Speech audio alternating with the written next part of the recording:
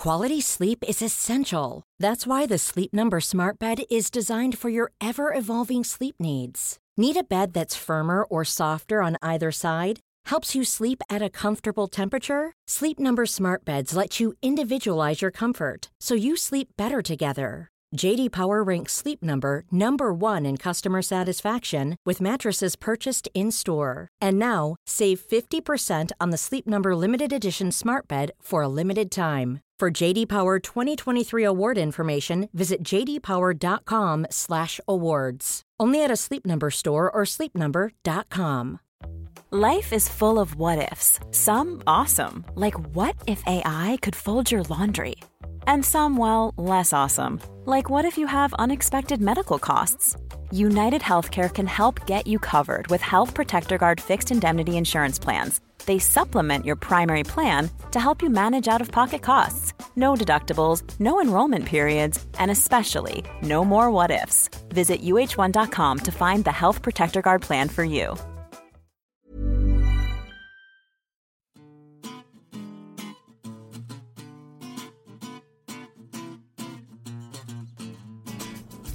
Hello and welcome to the New Statesman podcast.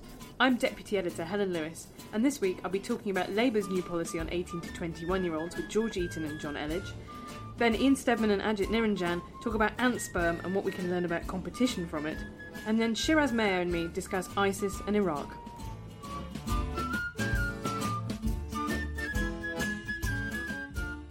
This week, Ed Miliband announced a new policy, the withdrawal of job seekers' allowance from some young people aged 18 to 21. It's been portrayed both as a move to the right and an attempt to portray Labour once again as the party of work. I'm joined by our politics editor, George Eaton, and John Elledge to talk about it.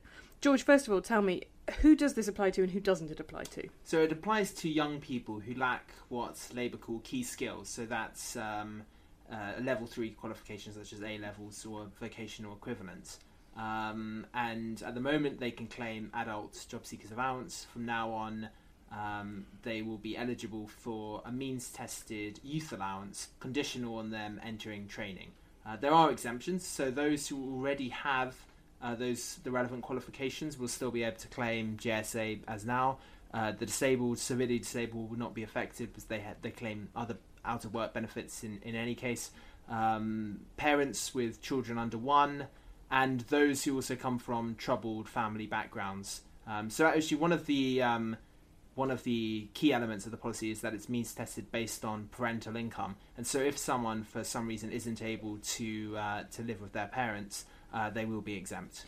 Which is something that's come up before in return, the idea of taking away housing benefit from under 25s.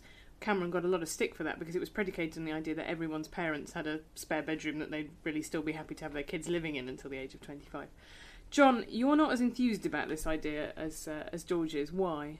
No, well, I suppose there are two reasons, one practical, one political. The practical reason is that as a country, we've systematically failed to invest in further educational and vocational skills sector over a period of decades. I mean, one of the reasons the grammar school system never quite worked as everyone was hoping it would is because in Germany, which is the version we copied it from, you have, well, effectively grammar schools, you have mainstream schools, but you also have technical schools.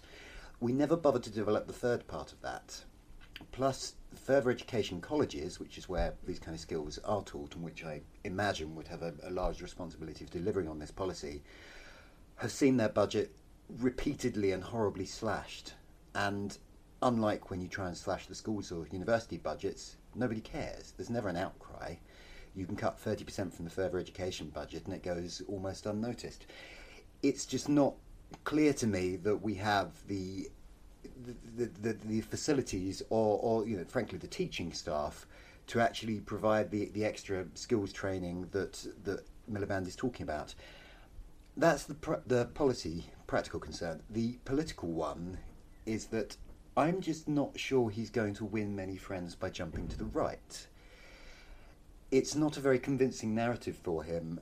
Nobody's going to start believing in Ed Miliband as a sort of centrist politician. I worry he's alienating potential voters without necessarily winning the the marginal voters that he's clearly going for with this policy. Well, this is something, George, you talk about in the columns. You talk about these focus groups where people are asked to imagine a typical Labour voter and they imagine a lazy slob on the sofa. Is that why he's... I mean, to me, this seems to be a policy that's... The headline sounds quite grr and angry and scourge and hammer of people. And then you read all the exemptions and it seems to me then much less angry and draconian than it looks at first grasp. Absolutely. And I would say don't judge the policy by the headlines, and I don't think Labour's aim was to get sort of Labour cracks down on welfare style headlines. I mean, that certainly is not how they were spinning it yesterday, but they were quite keen to emphasise that this is a progressive measure, this is not punitive, and they've really adopted this because they think it's good policy. And the main reason is that at the moment people are left often to cycle between poor work and no work.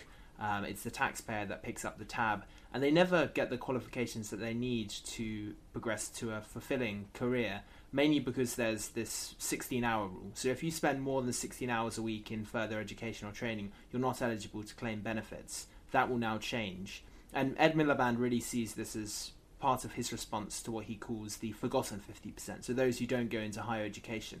Those who go into higher education from low-income backgrounds are obviously supported by the state in the form of grants and loans, but often those in further education aren't. So he wants to correct that. I mean, the practical concern that John raises is absolutely right, and certainly if this policy was being introduced by the coalition, it would be the exact issue. I know Labour intends skills to be a priority for investment. I think they do need to give far more detail on what sort of training this will be. Is it going to be the kind of meaningful training that is worthwhile for people? Because of course this is means tested, so it does mean that some people who there will be losers from the policy. It is expected to save money. Is it £65 million? Yeah, which is not amazing. No. So it is more of a signal policy than it is a Yes. headline figure. John, what do you make of that point? The idea that you think that there will be a concomitant rise in investment in skills? I think that would be welcome. I think 65 million remains a fraction of the amount that's been cut from the skills budget over the past 5 years, so it's still barely going to be making up that ground. More to the point, though, you can't just flick a switch and pour some money into the system, to mix metaphors terribly there. You can't just instantaneously magic hundreds and thousands of maths teachers out into existence. It takes ages to train those people up, and it's not clear to me where they're going to come from. I think the idea behind this policy is wonderful. I mean, obviously these are people who we should be investing in as a society, but it's not clear to me that anybody actually has any answers for how we're going to make that happen at this point. George, how do you feel about the point, being an authentic young person, that this is another policy that's about screwing over young people? I think there have been... Well, maybe you don't accept the premise of screwing over... but you know what I mean? Hammering young people in a way you wouldn't get. I think that is true. I mean, the young have been... Although it's what the figures show, they have been hit harder by austerity than other groups, being particularly the elderly, who have had all their benefits protected by the coalition largely for political reasons. What I think Labour should do is couple measures like this, which can be sort of spun either way, with measures like a big cut in tuition fees, which Miliband's spoken about before, so cutting it to 6,000 at least, maybe even taking it down to 3,000, because it looks as if the new system might cost more than it saves. They're going to do things like abolish the bedroom tax. They've got a youth jobs guarantee, where any young person who I think is out of work for more than a year will be offered a paid job paying at least the minimum wage. Again, the practical concern is are these jobs going to be of sufficient quality? And who's going to create them? Is it just going to be the government? Labour insists we'll get companies to sign up to this. I think they need to give far more detail, because otherwise it just doesn't seem credible that Labour MPs have told me they tried to sell this policy on the doorstep to voters. We will guarantee you a job, and they say, how can you guarantee someone a job? You hope that kind of detail will come closer to the election. And what has the response been from the two parties in the coalition to this announcement? Because the Lib Dems have kind of bravely, I guess, have maybe suicidally started talking about education again. Yes. Well, the Conservatives have said what you'd expect them to say, which is you can't trust Labour on welfare. They've voted against all the big cuts we've introduced. This is just another desperate attempt by Ed Miliband to make up the lost ground. # long-term economic plan. Yeah. Liberal Democrats, I saw Steve Webb, who is also, of course, the pensions minister, speaking earlier. They are attacking it from the left, as far as I can see, saying this is punishing young people, and also that it's depriving them of autonomy because it's based on parental income. I think that is probably the strongest and most damaging criticism from the left, is why is this based on, why are we making young people more rather than less reliant on their parents, when we should be encouraging independence and so on. And John, your background is in education journalism. What actually could be done by parties to improve that forgotten 50%? I think we need a lot more investment over a longer period of time, to be honest. We need to be actively trying to build up the infrastructure and the teaching staff to deliver on these kind of practical skills. So not just literacy and numeracy, which are the kind of core skills, but also sort of into actually vocational training. And there are some fantastic examples of colleges teaching these kind of courses out there. But they're few and far between, and nobody really pays them very much attention. Is the problem that, by and large, journalists' children and politicians' children don't go down the vocational route? They go down A-levels and degrees? I think that's a massive problem. I mean, it just doesn't feature in the debate at all, because the kind of people who sit around microphones in the New Statesman office and have conversations like this are, by and large, not the kind of people who've been to a vocational college. I'm ashamed to say I'd never set foot in a vocational college until I was writing about them.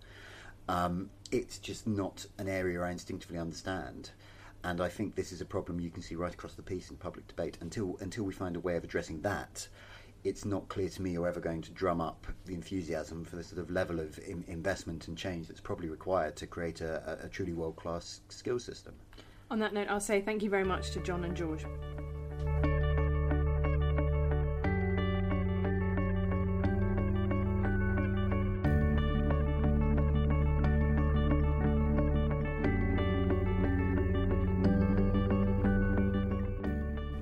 I'm joined by Ian Stedman and Ajit Niranjan, who is our Wellcome Trust scholar, to talk about the sperm of desert ants, because we like to keep this podcast eclectic. So, Ajit, you've written a piece basically about cooperation, and your piece included the words giant sperm train, so I think it's probably better if you explain it rather than me sniggering throughout.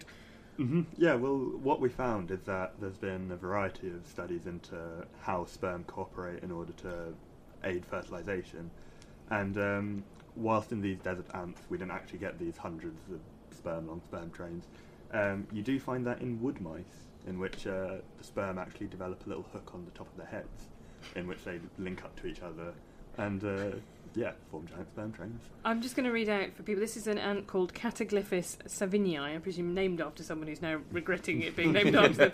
These sperm can form enormous, super-fast, multi-tentacled bundles. Yes. And they can achieve speeds of 1.5 times what they'd be able to achieve on their own.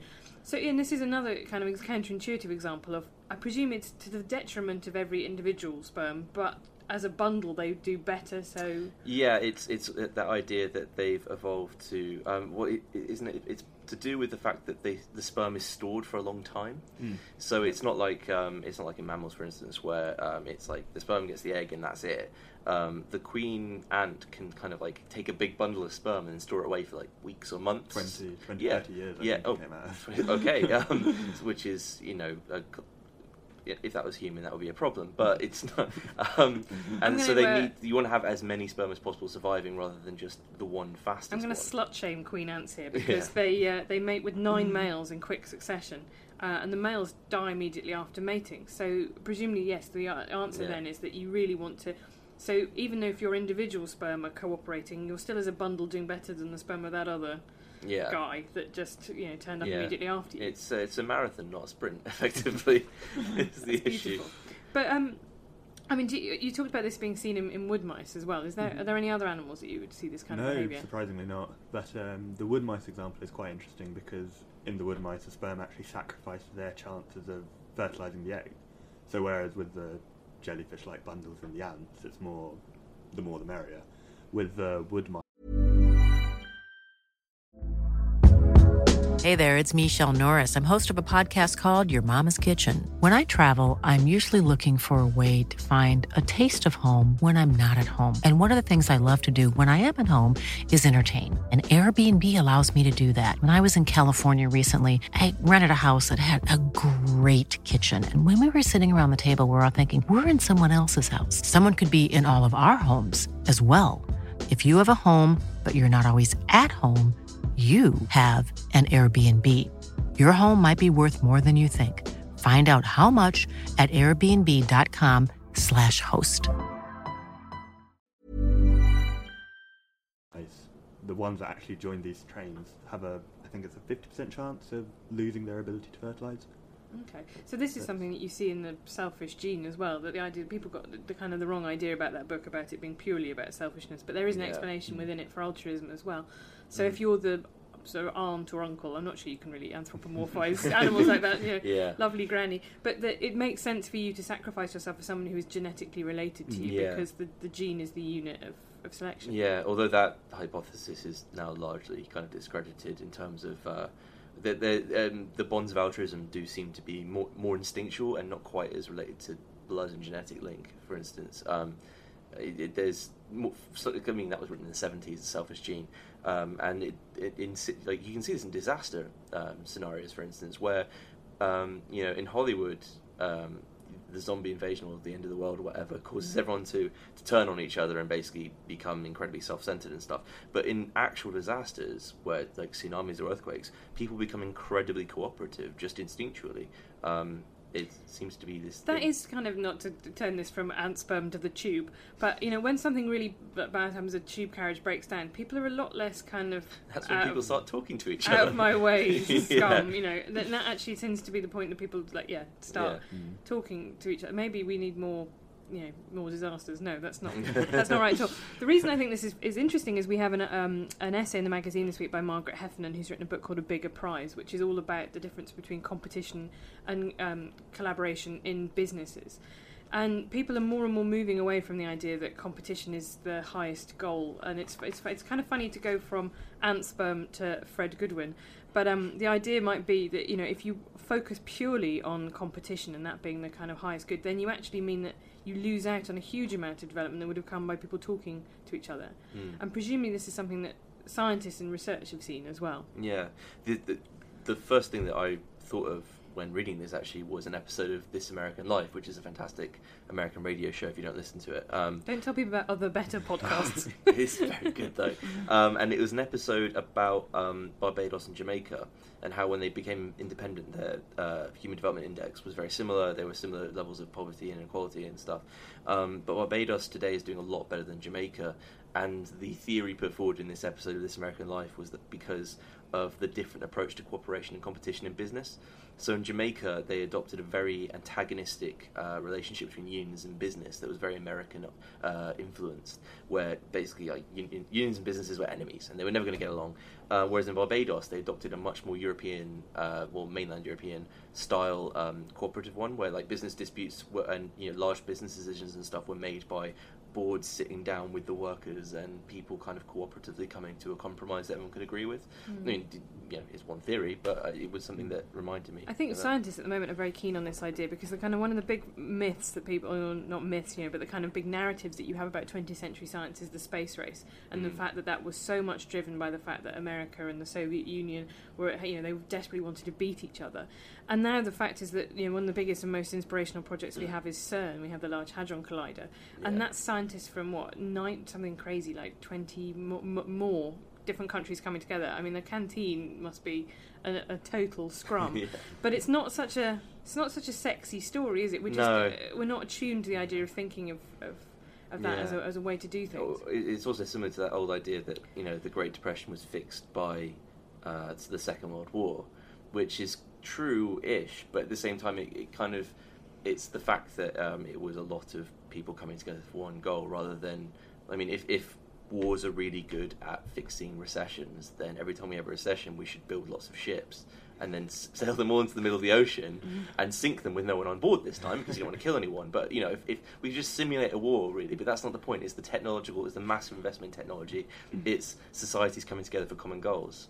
This is the title of your best-selling forthcoming economics book. Watch out, Thomas Piketty. I'm going to finish by asking you, do either of you have a good insect fact? I've got one that I found out the other day about caterpillars. Go on. That is that when caterpillars turn to butterflies in a chrysalis, they completely liquefy in the chrysalis. So they just become like a mush in there. They're not sort of like growing new legs or wings or anything. They do just completely turn into a liquid and then turn into a completely different solid, which is weird. That is very weird. Do we know how that works?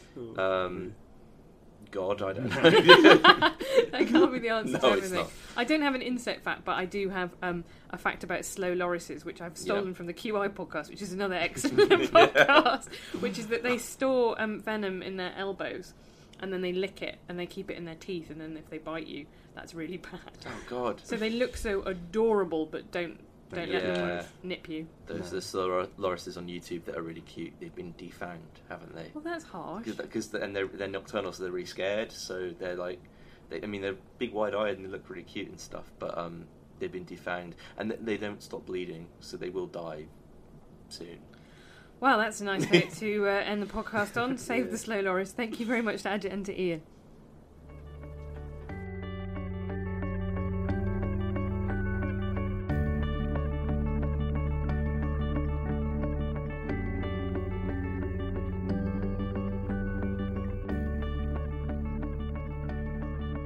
I'm joined by Shiraz Meher, who is a senior fellow at the International Centre for the Study of Radicalisation at King's College London, to talk about ISIS. So, first of all, for people who've been under a rock for the last week, who and what are ISIS?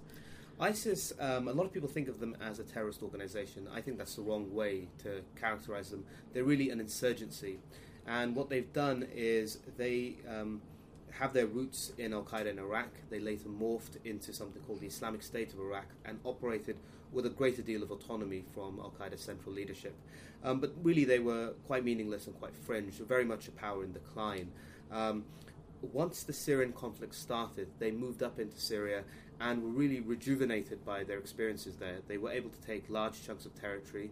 They absorbed the greatest number of foreign fighters coming into that country. And they were also quite strategic about what they were doing. They didn't just target big urban centres, but they went for industrial areas where they knew they could get resources and that they could then start to generate revenue. So they've now generated tens of millions of dollars. They've got fighters who've come in from around the world who have combat experience, Chechens and Bosnians in particular. For any army, that's the most effective soldier you could have, someone who knows how to fight in battle. And as a result of that, they've been able to build a head of steam to generate some momentum up in Syria, which has now propelled them down into Iraq. And what is their ideal outcome? What do they want? ISIS is a particularly hardline organisation. It is the embodiment of Abu Musab al-Zarqawi's vision, the guy who led Al-Qaeda in Iraq against coalition forces during the invasion of Iraq in 2003. What they want is an Islamic State. But what differentiates them from Al-Qaeda is that, as I say, Al-Qaeda is or was a terrorist organisation. It was hitting targets in the West and was bogging the Western world down into wars and into fighting.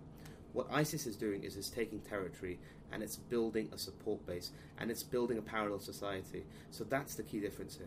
That's quite an interesting point, isn't it? Because David Cameron in the Commons yesterday said he thought that they were a threat to Britain. And I saw Frank Gardner, the BBC security correspondent, last night on the 10 o'clock news saying he'd initially kind of gone, uh-oh, is this 45 minutes, WMD all over again? But there seems to be some suggestion that David Cameron has had a briefing. Do you buy at all that thesis that they are a threat to the West and Britain particularly? I think ISIS is a threat in its sort of grand vision. It does posture very aggressively towards the West. It does have a global vision. It wants to establish a caliphate that has no borders and will ultimately take over the world. Now that's the grand vision for them. We've seen in the past how these groups have formed splinters that do come and have terrorists who commit activities in the West. It's hard to know right now why that would be in the interest of ISIS. They are holding territory, and there's no force right now that is able to tip the balance against them. The Iraqi army and the Syrian army are simply incapable of doing that.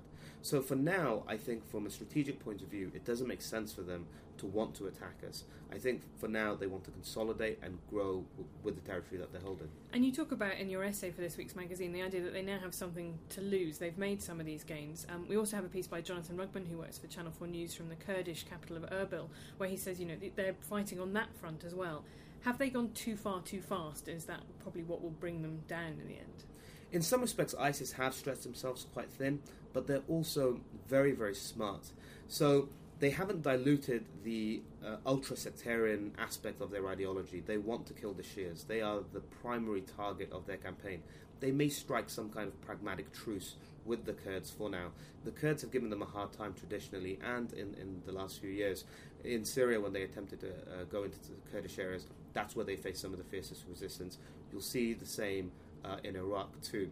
What's interesting is that they're operating as force multipliers now. They're going into Sunni areas where the awakening was dominant, where ordinary Sunni tribes raised arms against Al-Qaeda and pushed all these guys back. They've said, look, even if you killed 1 million of us, we now have orders to forgive you. Because what they want to do is to win over the support of those Sunni tribes that feel let down by Maliki and the central government. So they're achieving a widespread network of informal support across large parts of Sunni-held areas. And I think that's giving them the ability to control larger areas than they otherwise would be able to with the manpower they have. So yes, they're overstretched, but they're developing networks of informal control, which is allowing them to take larger swathes of land than would otherwise be possible.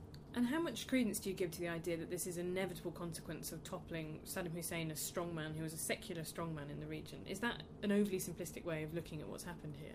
I do think it is. We will inevitably end up going into the sort of counterfactual by answering this question, but I think it's worth entertaining. What would have happened given the unrest we saw in North Africa if Iraqis had risen up against Saddam in that way? Well, we know from the past how Saddam dealt with dissent. We could have seen both Syria and Iraq crumbling in the way that they are now in any event.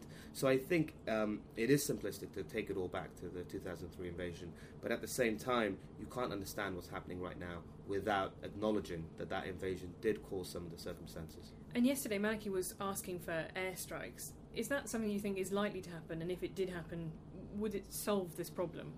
It's hard to know quite if it will happen. I think the problem is it won't solve the problem in any meaningful way.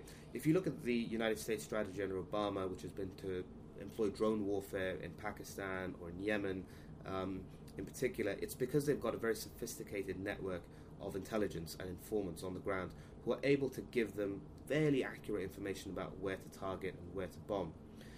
In Syria and Iraq, we have no lines of intelligence, and so it's hard to know quite what you'd be hitting. You just have to randomly hit areas of militants, which in and of itself won't achieve anything.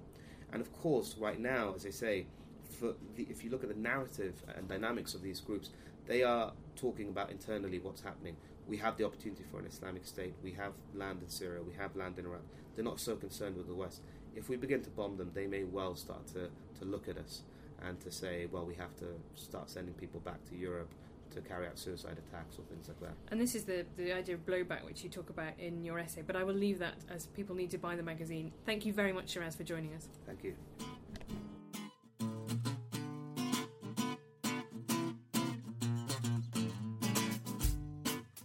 You've been listening to the New Statesman podcast. You can find us every week on iTunes or at newstatesman.com/podcast.